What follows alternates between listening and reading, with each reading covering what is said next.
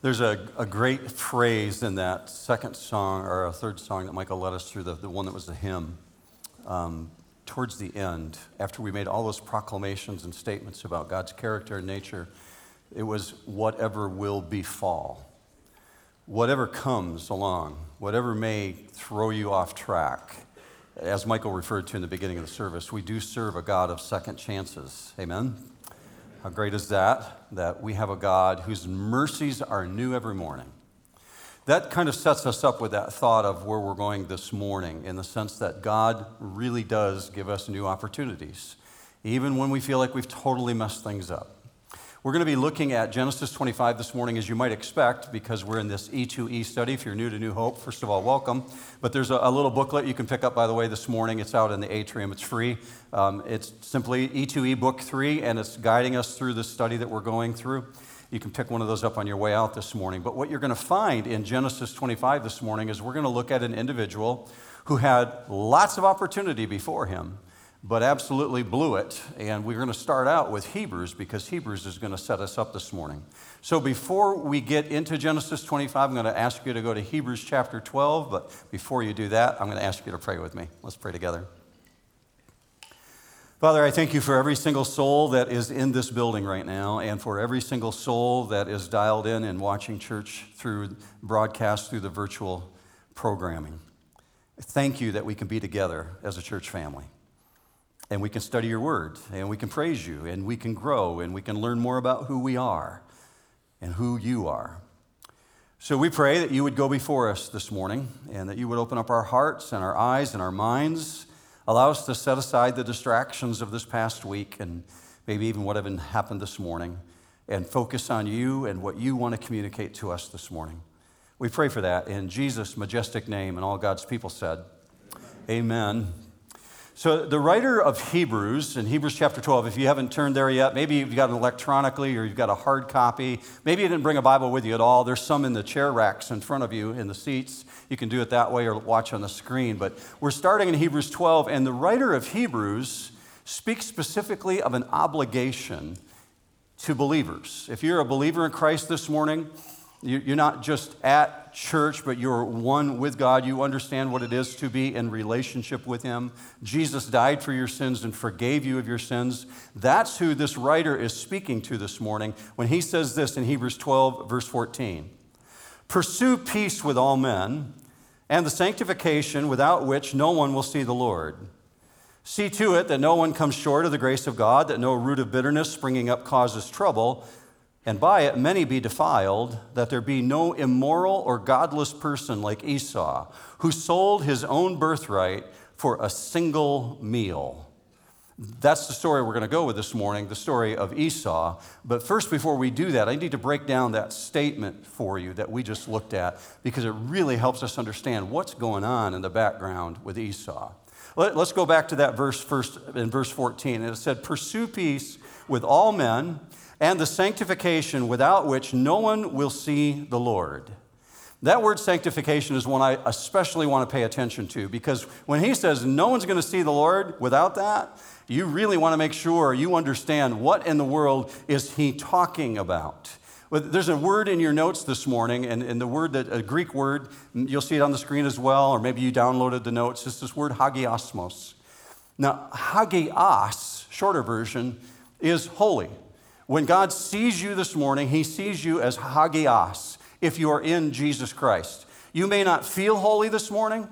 Based on what you did this last week, you may look at yourself and say, I'm anything but holy right now. But if you are in Jesus, because Jesus forgave you of your sins, you didn't earn it, God sees you as holy this morning. Even if you don't feel like it, if you are in Jesus this morning and you know that God sees you as holy, would you say amen right now? Okay, you understand that. But that's not the word we're looking at right there. The word we're looking at is hagiosmos. And there's something else going on. Hagios is to be seen as holy in the way that God sees you right now. But hagiosmos, the word that's in your notes, this is purification. It's talking about a process or the action of it. Now, at first glance, when you look at that verse through that lens and say, well, there's a process to it, it may look like if I pursue peace and I pursue holiness, then I'm going to earn salvation. That's not what he's talking about, because we know we don't earn salvation. It's the gift of God. So we don't earn it. So what is he talking about? Well, when it comes to sanctification, you need to understand there's two forms of sanctification spoken of in the New Testament. And the first one relates to you definitely. If you just said amen a moment ago, you understand that God sees you as holy. That's positional sanctification. Your position in Christ. God sees you as holy. Positional sanctification. If you're a believer, you already have that. You did not earn it. It's the gift of God. A person who is not in Jesus Christ cannot achieve that. They can't reach positional holiness unless they're in Jesus and Jesus has forgiven them of their sins. Only a believer has that capacity or that position, if you will. But here's the second component. There's positional sanctification, and then there's practical sanctification. And that's what the writer of Hebrews is talking about. When he says pursue that, and he's talking about holiness in your daily living.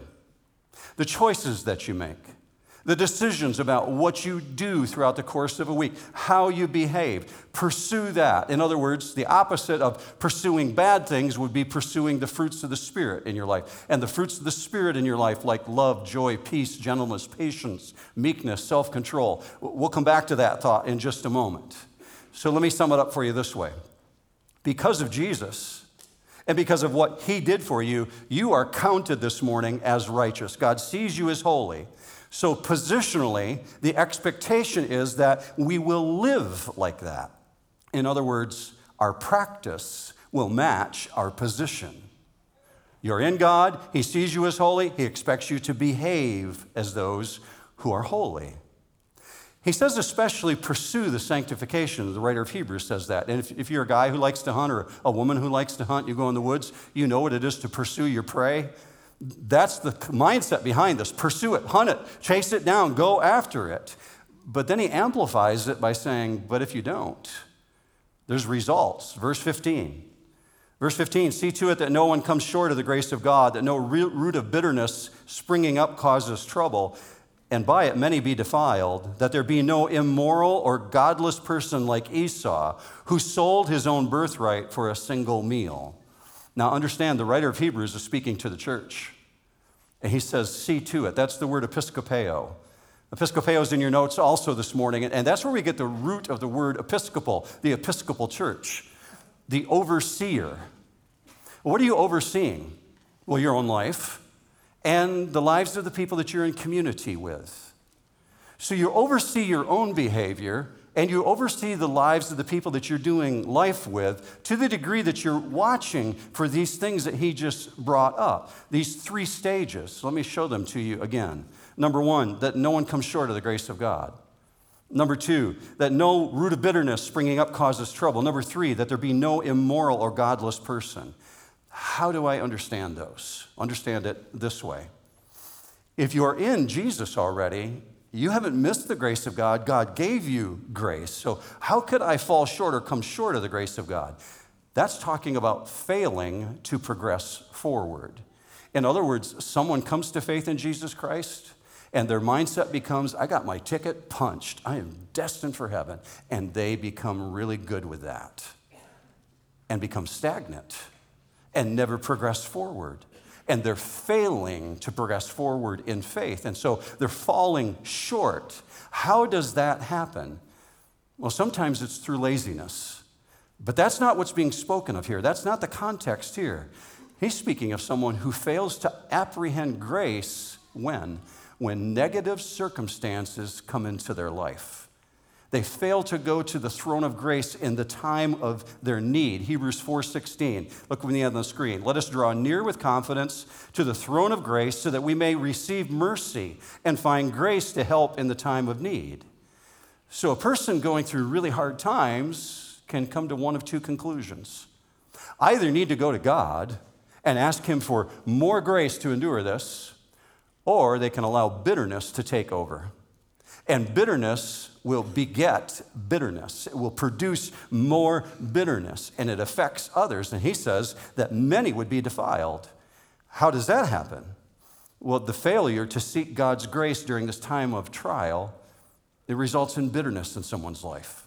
And bitterness amplifies, and bitterness eventually results in defiling other people, because the effects of bitterness are never just localized to one person. It can poison an entire community. And then there was that third part.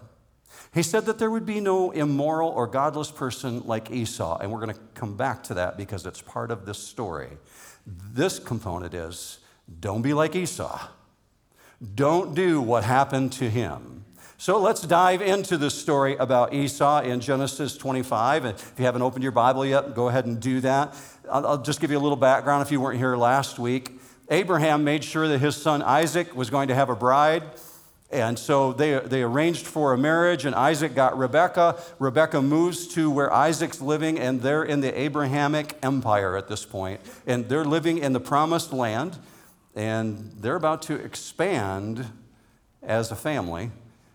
But they don't know it because a long time goes by before they have any children. So we're told this in verse 21.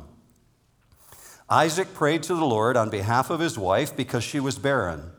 And the Lord answered him, and Rebekah his wife conceived, but the children struggled together within her. And she said, if it is so, why then am I this way?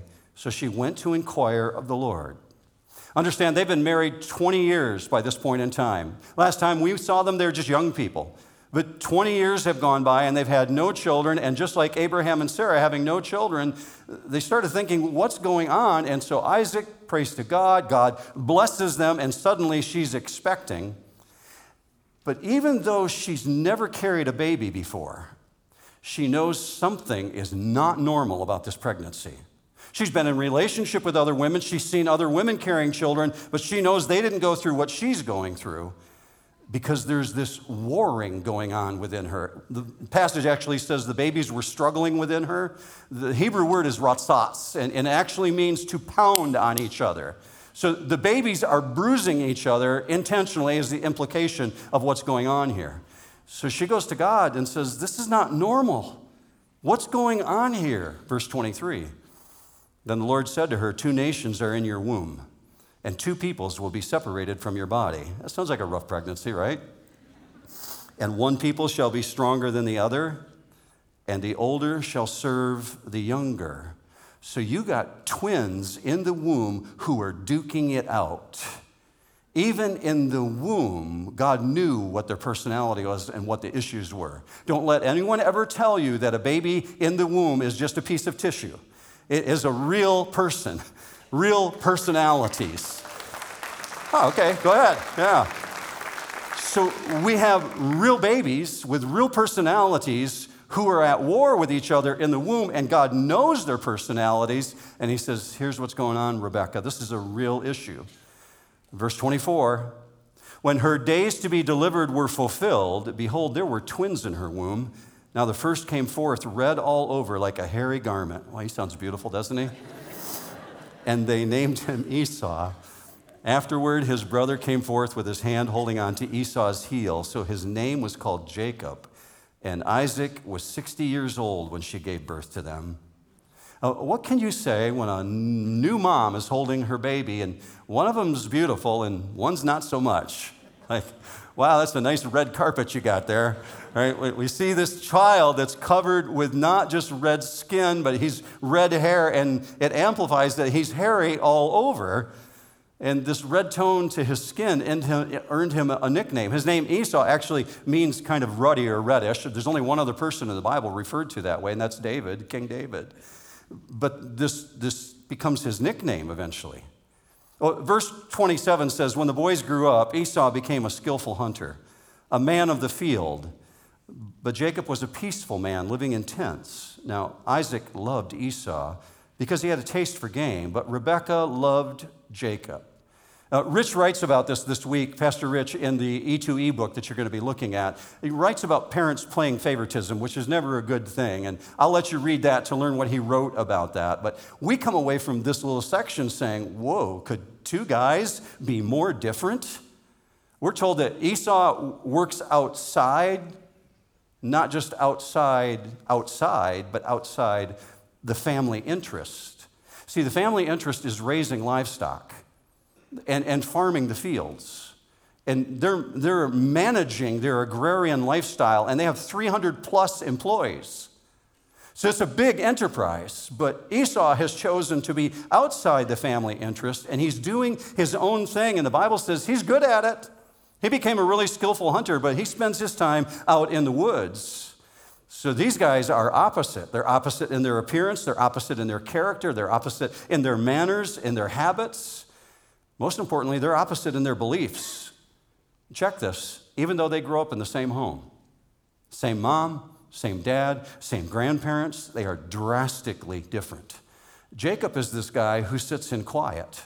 We're told that he's a man of gentleness and peace. I'm picturing him listening to classical music while he's reading his culinary magazine, okay? That it's not a slam on him, it's just that's what he chooses, that's his lifestyle. But Esau, this dude who is densely hairy and red-skinned and red-haired, is painted a picture that he's like a wild man, and he's running his own program. So you've got Wall Street versus redneck. And redneck's driving a 4x4, and he decides to pull up to his brother's drive-through window and ask for food while he's got the original mullet going on. Let's go to the next verse, verse 29. When Jacob had cooked stew, Esau came in from the field, and he was famished. And Esau said to Jacob, "Please let me have a swallow of that red stuff there, for I am famished." Therefore, his name was called Edom. That became his nickname going forward. Edom meaning red. Hey, Red, how you doing? So apparently what he's eating here, according to the passage that's coming up, is lentil soup. And there's an Egyptian lentil bean that's grown that's very near the border. It's still grown there today. It's really, really high in protein, and it was grown in the ancient days, like 26% protein. The only thing comparable to it in our world today is soybean. Well, Egyptian lentil beans, when they're mixed with venison, became this really tasty dish that had a very distinctive earthly flavor. To an outdoorsman who's been out in the woods all day, coming in absolutely weak with hunger, it's very tantalizing to him. But he comes in with this exaggeration on his lips, like, "I'm starving." Anybody ever said that when they were a teenager? Absolutely we have. We know what that is to use that exaggeration. Well, it's not such an exaggeration in the sense of how he said it.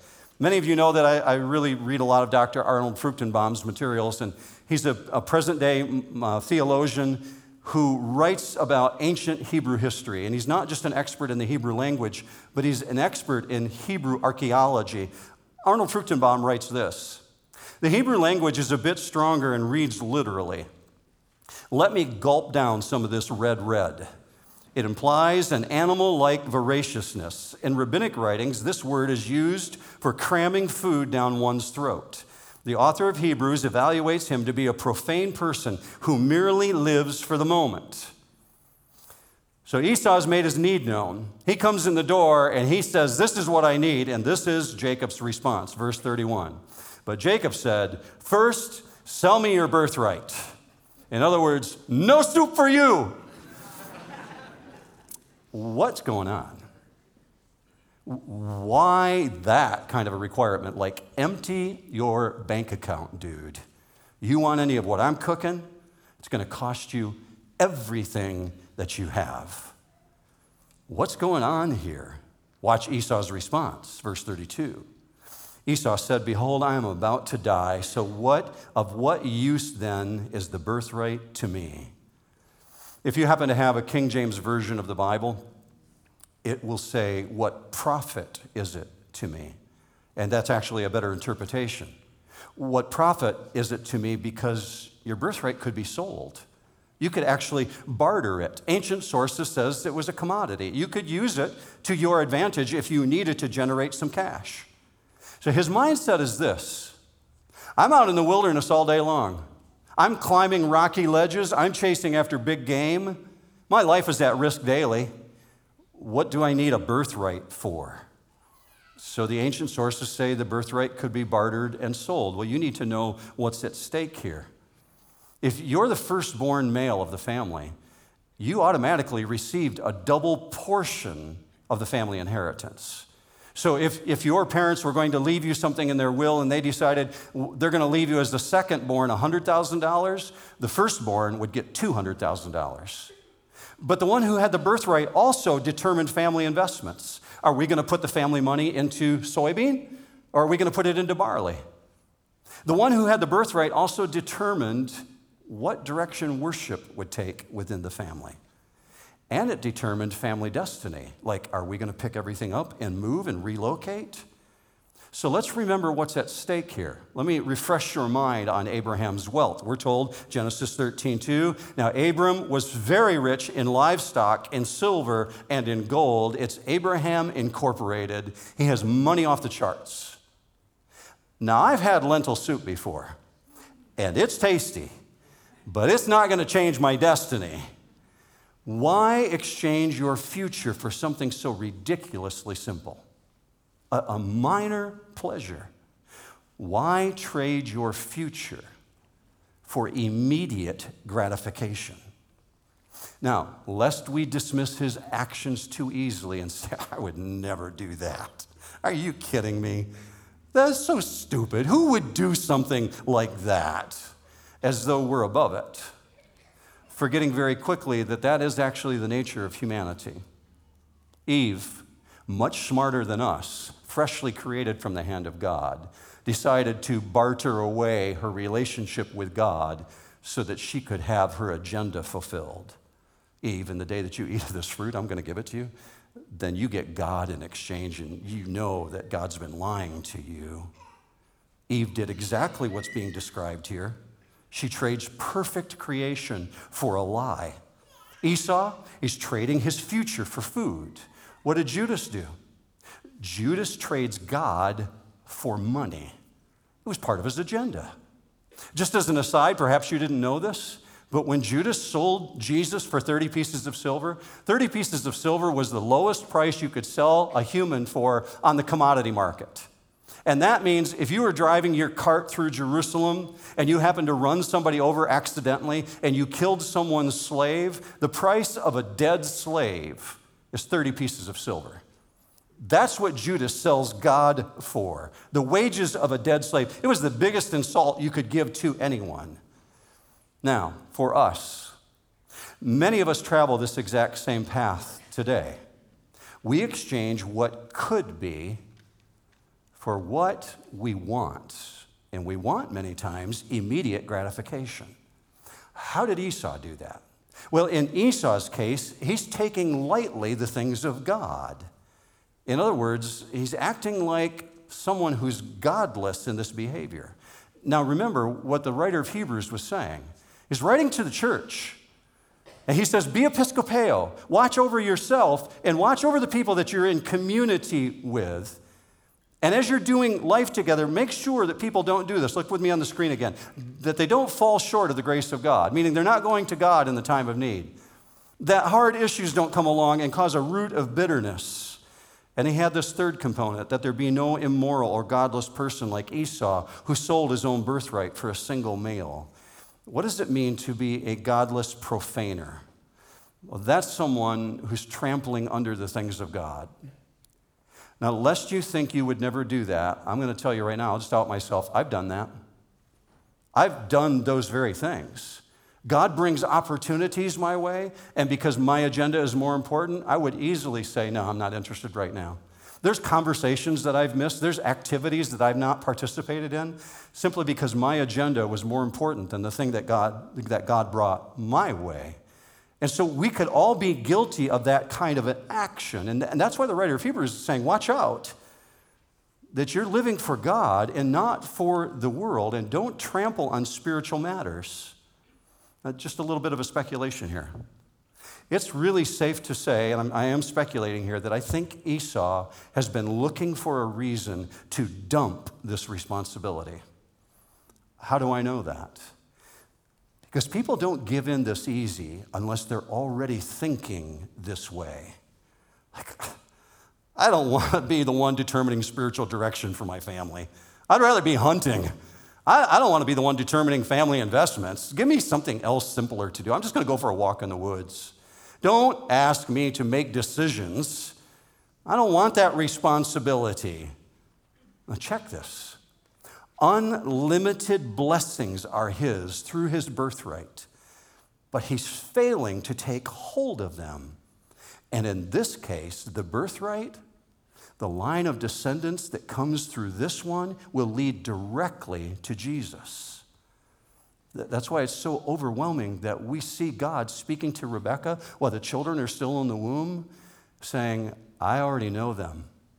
While they're being formed in the womb, I know their personalities. I know exactly what's going to become of them. And the older will serve the younger Rebekah because there's an issue with their personalities going on here. One's going to pursue after my ways, and one is going to reject my ways. So back to the story. Let's dive back in because we find Jacob is an opportunist, and he knows his twin brother really, really well. So he's going to seize on Esau's weakness. And he says in verse 33, and Jacob said, first, swear to me. So he swore to him and sold his birthright to Jacob. The word that's actually used here is shabah. He shabad himself. So if you read the definition, it says that he sevened himself, meaning Jacob required a witness to come into the room where he was serving him the soup and listen to his brother Esau repeat the oath 7 times. 7 times, word for word, I will sell you my birthright.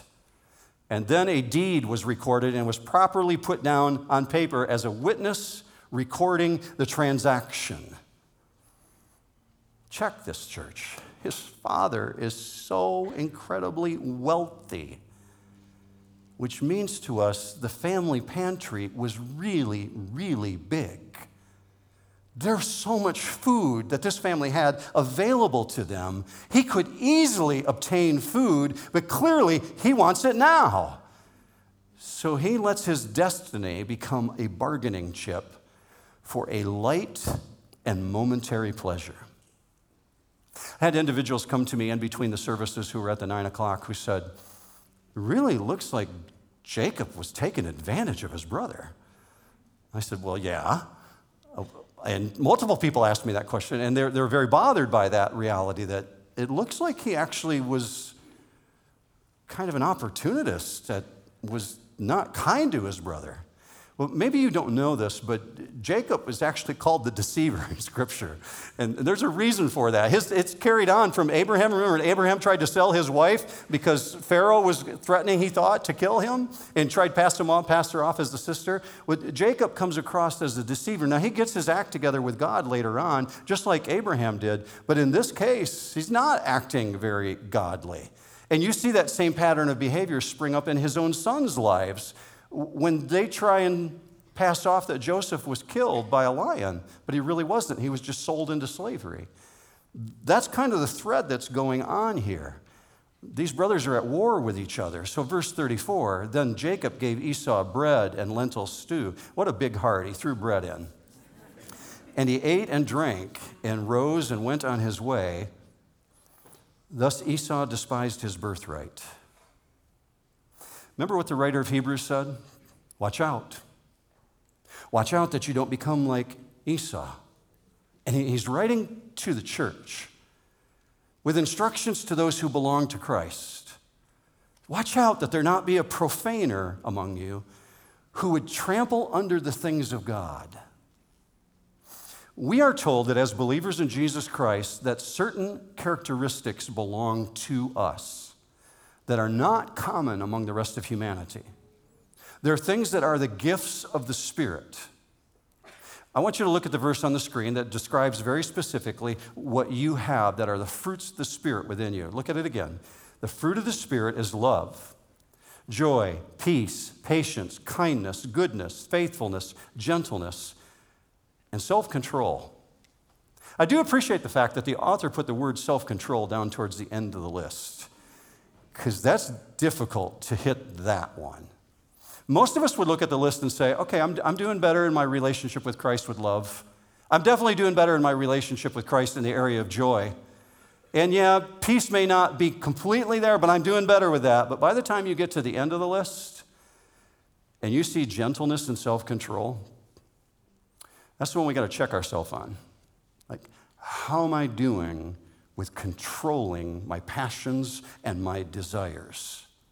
See, as followers of Jesus, what we're being told here is that you and I have an off switch. There is an off switch that's available to us. If we will ask God for grace in our time of need, if we will approach the throne of grace, God says, I'll give you strength so that you can say no. In that moment that you want to look at the thing you shouldn't look at, or do the thing that you shouldn't do, or have the conversation that you shouldn't have, I will be there for you so that you can say no. Hebrews 4:16. I know many of you have this as a favorite verse in your life. Look with me at this. Let us draw near with confidence to the throne of grace so that we may receive mercy and find grace to help in the time of need. Let me pause there and just keep that verse on the screen for a moment for you. We think we understand that word confidence as being something that says, okay, I know that when I go to God, He's going to hear me. That's not what the word confidence means in this case. That is true. God is going to hear you. But the word confidence in this case actually means bluntly or frankly, as in being specific with God. Let us draw near to God with bluntness. God, this is what I need. This is what I'm being tempted on. It's this very issue, and I'm being specific with you, God. This is what's taking me down. And when you do that, God says, you come to my throne of grace, and I'm going to give it to you. Why does He make that commitment? So that we can get a handle on our emotions, regardless of our desires and regardless of our passions. Because a person who's ruled by their appetite rather than by the Holy Spirit develops insatiable desires. When we hear the word appetite, immediately we think of food. But it's the full gamut. An appetite for money, an appetite for possessions, an appetite for power, an appetite for control, pleasure in all forms, whatever form it's taking in your life. And someone who's ruled by passions, whatever that passion is, I don't know, it's different in your life than it is in mine. Whatever that passion is, it's going to give into desire eventually. And when it does, it's not going to make wise decisions. Now, here's the hard part of that, a double whammy. Those are the very things that Satan focuses on in our life. He knows our weaknesses, and he plays on our weaknesses. And if you think not, look at the 40 days of temptation with Jesus. At the weakest moment of his life, after 40 days fasting, that's when Satan shows up. And it's three things, and it's three things repeatedly. Food, money, power. Food, money, power. Food, money, power. You must be really hungry, Jesus. I think that I've been told that you can take stones and make them into bread. You want money? You want wealth? I'll give you the kingdoms of the world. I'll give you wealth beyond measure. Power? Throw yourself off this pinnacle. I've been told that the angels will bear you up. Food, money, power. Whatever the weakness that Satan thinks it is, that's what he's going to go after. And he tried it with Jesus. Do not think he will not try it with you. And Satan knows these things, and this is what it sounds like when he comes your way. Why not?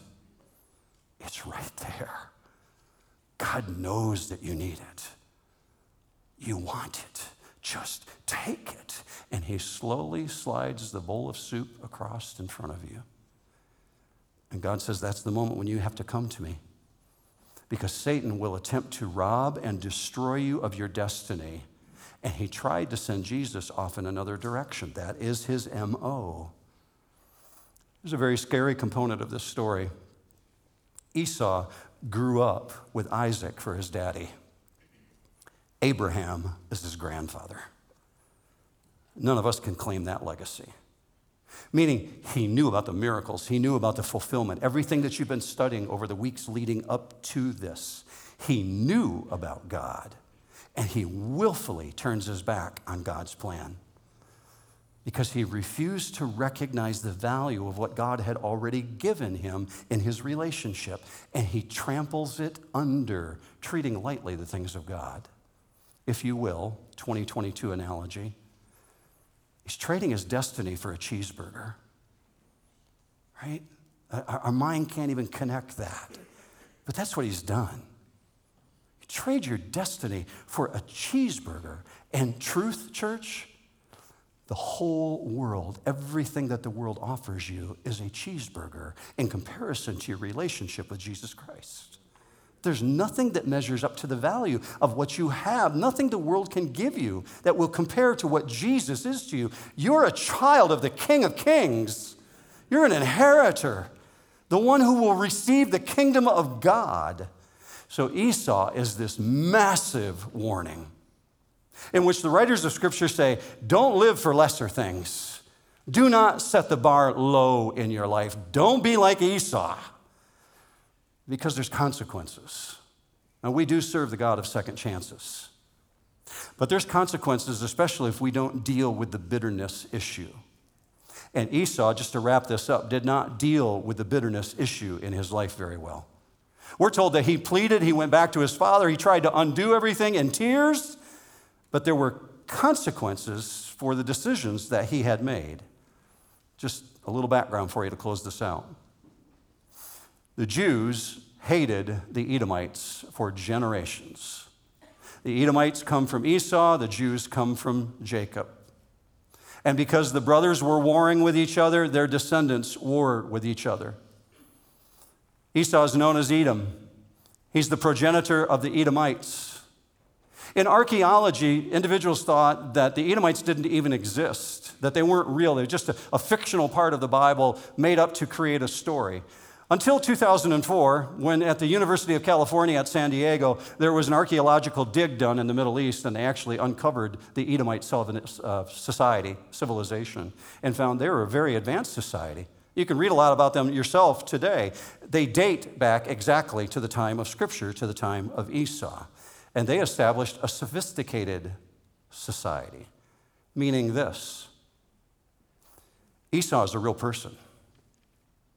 He's a real individual who really did walk away from God, even though God gave him massive opportunities. And he not only surrendered what could have been, meaning the line of the Jewish people through him, but also he became the progenitor of a line of people who were bitter, violent, and angry. And that was the reputation, to the degree that he's the great-great-great-great-great-grandpappy of King Herod. King Herod's not a Jew. King Herod is an Edomite. And so when the Magi show up in Jerusalem and they say to him, where's this baby who's been born king of the Jews? Herod has this visceral reaction like, not on my watch. I don't want a Jew on the throne. And so he tries to kill all the babies. The progenitor of King Herod could have been the progenitor of the line that led to Jesus. All because of this bitterness took hold. For you and I today, how much more responsible are we, church, this morning when we have the whole story and we understand what Jesus has done for us and what we have been given? As believers, he gives us his guidance, and his guidance sounds like this: don't go there. Don't look at that. Don't engage in that conversation. Don't even play with it. Don't even touch it. But this perceived need in our generation, I don't care if you're 20 or 80, there's a reality in our generation alive on this planet today. This perceived need for immediate gratification says absolutely the opposite. It says, I want that. I want it now. And who are you to tell me any differently? And that's the great deceit of our generation, and it leads to bondage. So I simply end this morning by asking you this question: is there a bowl of soup in your life that's trying to steal your destiny? Is Satan sliding something across the table in front of you? And perhaps you feel right now, sitting there today, like, it's already happened, man. My future's already been changed. Well, if that's true and that's where you're at this morning, I have really good news for you. There is new beginnings in Jesus Christ. He's the God of second chances. He's the God who gives us a new start. His mercies are new every morning. You can change the direction if you're determined to go before the throne of grace and say, God, I need your help in this moment. If you're a believer, you have that responsibility to pursue it, to hunt it down, and deal with the issues. Come before the throne of grace and say, God, I need that new beginning. I know what I did in the past. I need a second start, or a third, or a fourth, or a fifth, or a 150th. He will meet you at your point of need. I'm going to pray for you that way, but I'm going to add this component. If you're a person who has not yet met Jesus and you don't have a relationship with him and you want forgiveness of your sin and you want that new beginning, I'm going to be here at the front right after the service. I'd be honored to speak with you. And if you haven't met me yet, I'd be honored to meet you too. Many people I don't get to meet on a regular basis, so I'll be here in the front. If you want to talk about the things of Jesus and forgiveness of sin, come on down. Let's have a conversation. In the meantime, let's pray. Father, for every single soul who is here, I know as we started, we would say again, we are precious to you. And because that's true, I pray, God, that the mercies that you say are new every morning, meaning the next day when I get up, you're going to be there to meet me at my point of need. But God, you've shown us today that we have to be faithful to come to you and ask for that. So whether our failures are small or are big, you have proven yourself faithful. And I pray for these individuals that are here today that they would experience that mercy that you promise. And I know it will be delivered if we just ask you for it. So God, we recognize we have to deal with the consequences, but we also recognize that we need the new beginning that only you can give. I pray that as we take on this day and tomorrow and next month, that we will not be too proud to come to your throne and ask you for a fresh new start. I pray this in the matchless name of Jesus, that your blessings will rest heavy on us. And we ask this because he's our King. And all God's people said, amen. Have a great week, New Hope.